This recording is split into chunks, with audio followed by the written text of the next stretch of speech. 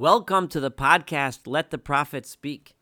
Today we continue in our study of the second book of Kings, Melachim Bet.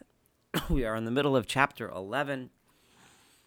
We have learned of Athaliah and how she murdered the entire house of David in order to take over the kingdom of the south, the kingdom of Judah. She ruled for 6 years, and unbeknownst to her, she thought she had killed everyone, but one little baby named Yoash was spirited away and hidden for 6 years in the confines of the temple under the protection of the high priest Yehoiada and his wife Yehosheva, who was the sister of Achaziah, the assassinated king. And this young man had just been, and we left it last time when he had been anointed king in the temple to great fanfare by Yehoiada, who had planned a takeover and he had planned a reestablishment of the Davidic monarchy. The people were celebrating, and Yehoiada already had all of the paths by which Athaliah's supporters might come to end the celebration and end this coronation. And in support of Athaliah, the current sitting queen,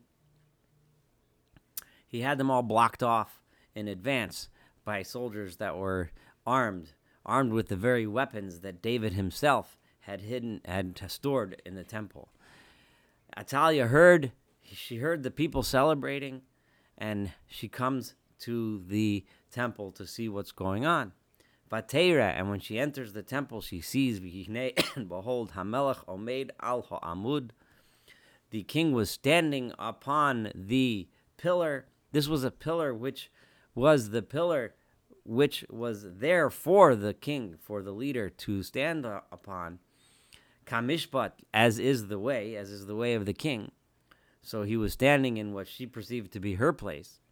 Vihasorim vihachatzotzros, and the chiefs and the trumpet blowers were blowing El HaMelech next to in honor of the king. B'chol Am Haaretz, and all of the people of the land, Sameach, were happy.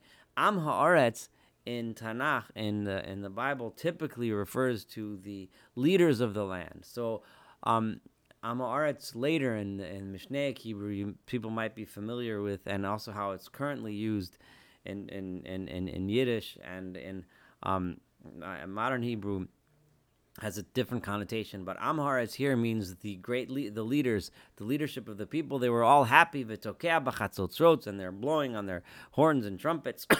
Vatikra Athaliah es bigodea, Athaliah in an act of shock, and an act of anger and sadness, she tears her clothes, vatikra, and she calls out, kesher, kosher. This is a rebellion. In other words, this is treason against the queen, against me. Vayitzav Yehoiada HaKohen. Clearly, the crowd was not with her. The crowd was with the king. And Yehoiada commanded, and at this point, one would almost expect the crowd to attack her and kill her. But this is not what happened right away. Yehoiada, the leader, the high priest, said, he commanded Esarei HaMeos, the people who were in charge, the officers in charge over the hundreds, Pekudei Achayel, those who were in charge over the troops, Vayomer Aleim, and he said, Hotziu osa el mi beis lasedei. Bring her out to the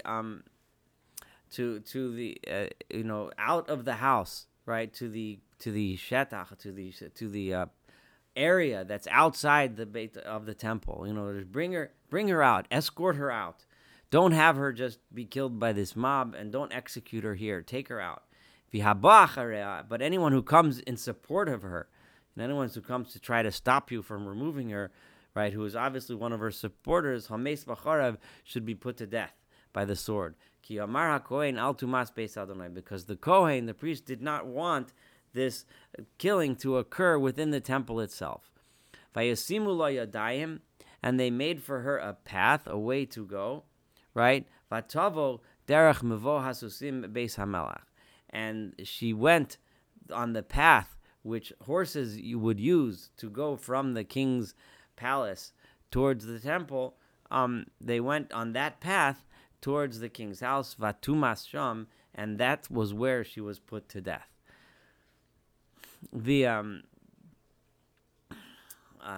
This is in contrast, and many commentaries point out the contrast here. There's no drama to this death. Like her mother Izebel, when Yehu put her to death, there was so much vengeance and anger and guts and gore, and this one was so much different, so much more, humane, so to speak. If putting anyone to death could be called humane, but it was just, she was executed appropriately in the appropriate place, in retribution for the terrible deeds that she had committed, and that was that. Nothing. There's no dramatization of it. There's no glorification of it or anything like that. Despite how evil she was, and despite her terrible deeds, the Bible simply does not glorify that. And when you see that contrast, it reminds us that of how the Yehu was described, and the way Yehu was described was with such gore and with such detail, in order we should get the feeling and the understanding of how awfully murderous he was. Now, Vayichros Yehoyada es habris, Yehoyada took this opportunity to make covenants. Make covenants meaning this is an occasion we need to establish. It's like a constitutional moment.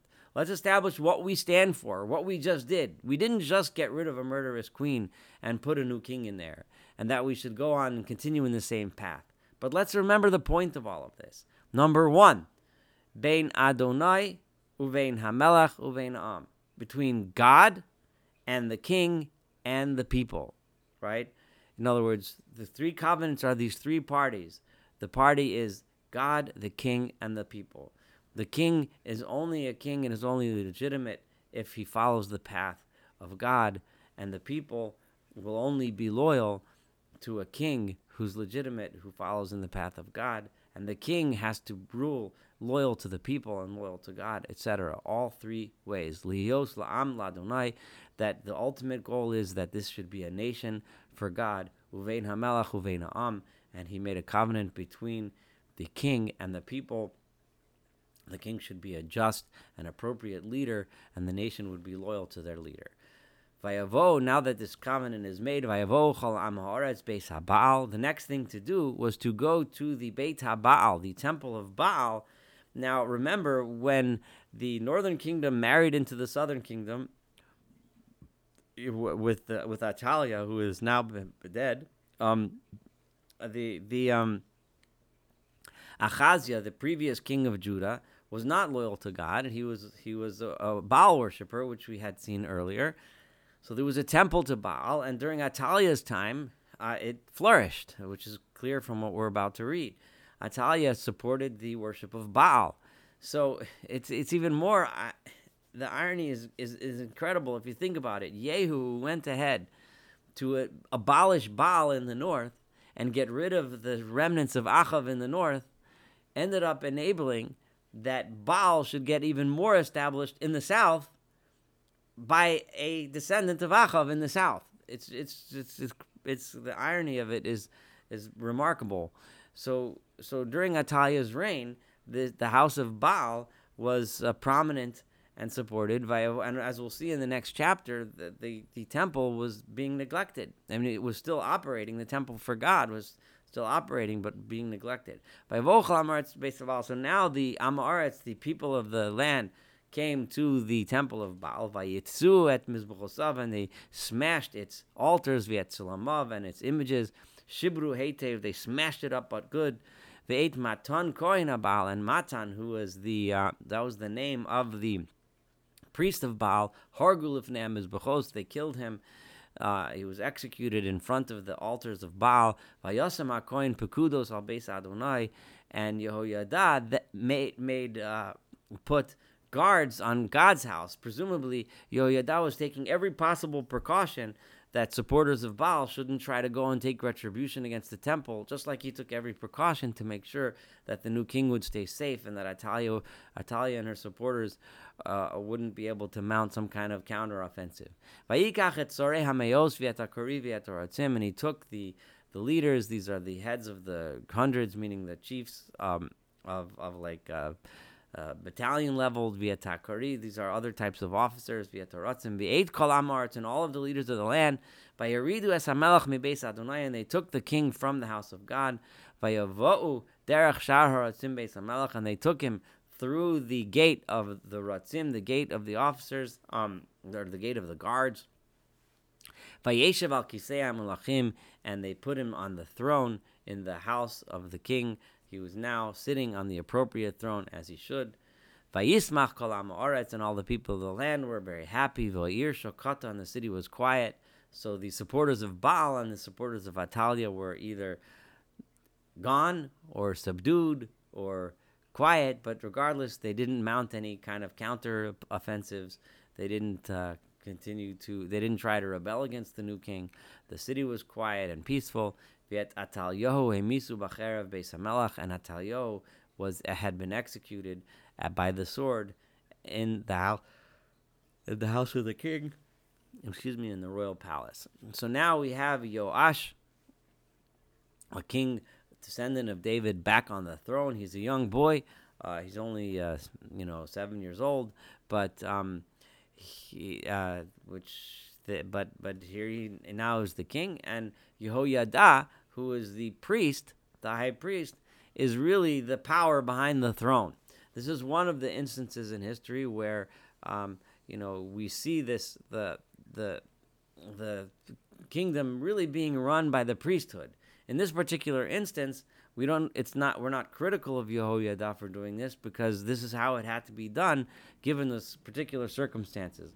But one can understand that when one mixes priesthood with the kingship, that it could lead to danger, and we're going to see little slivers of that as we go through the career of Yoash. But for now, Yoash is really the king, but he's a child being run by the high priest, who has orchestrated this return to power of the Davidic monarchy.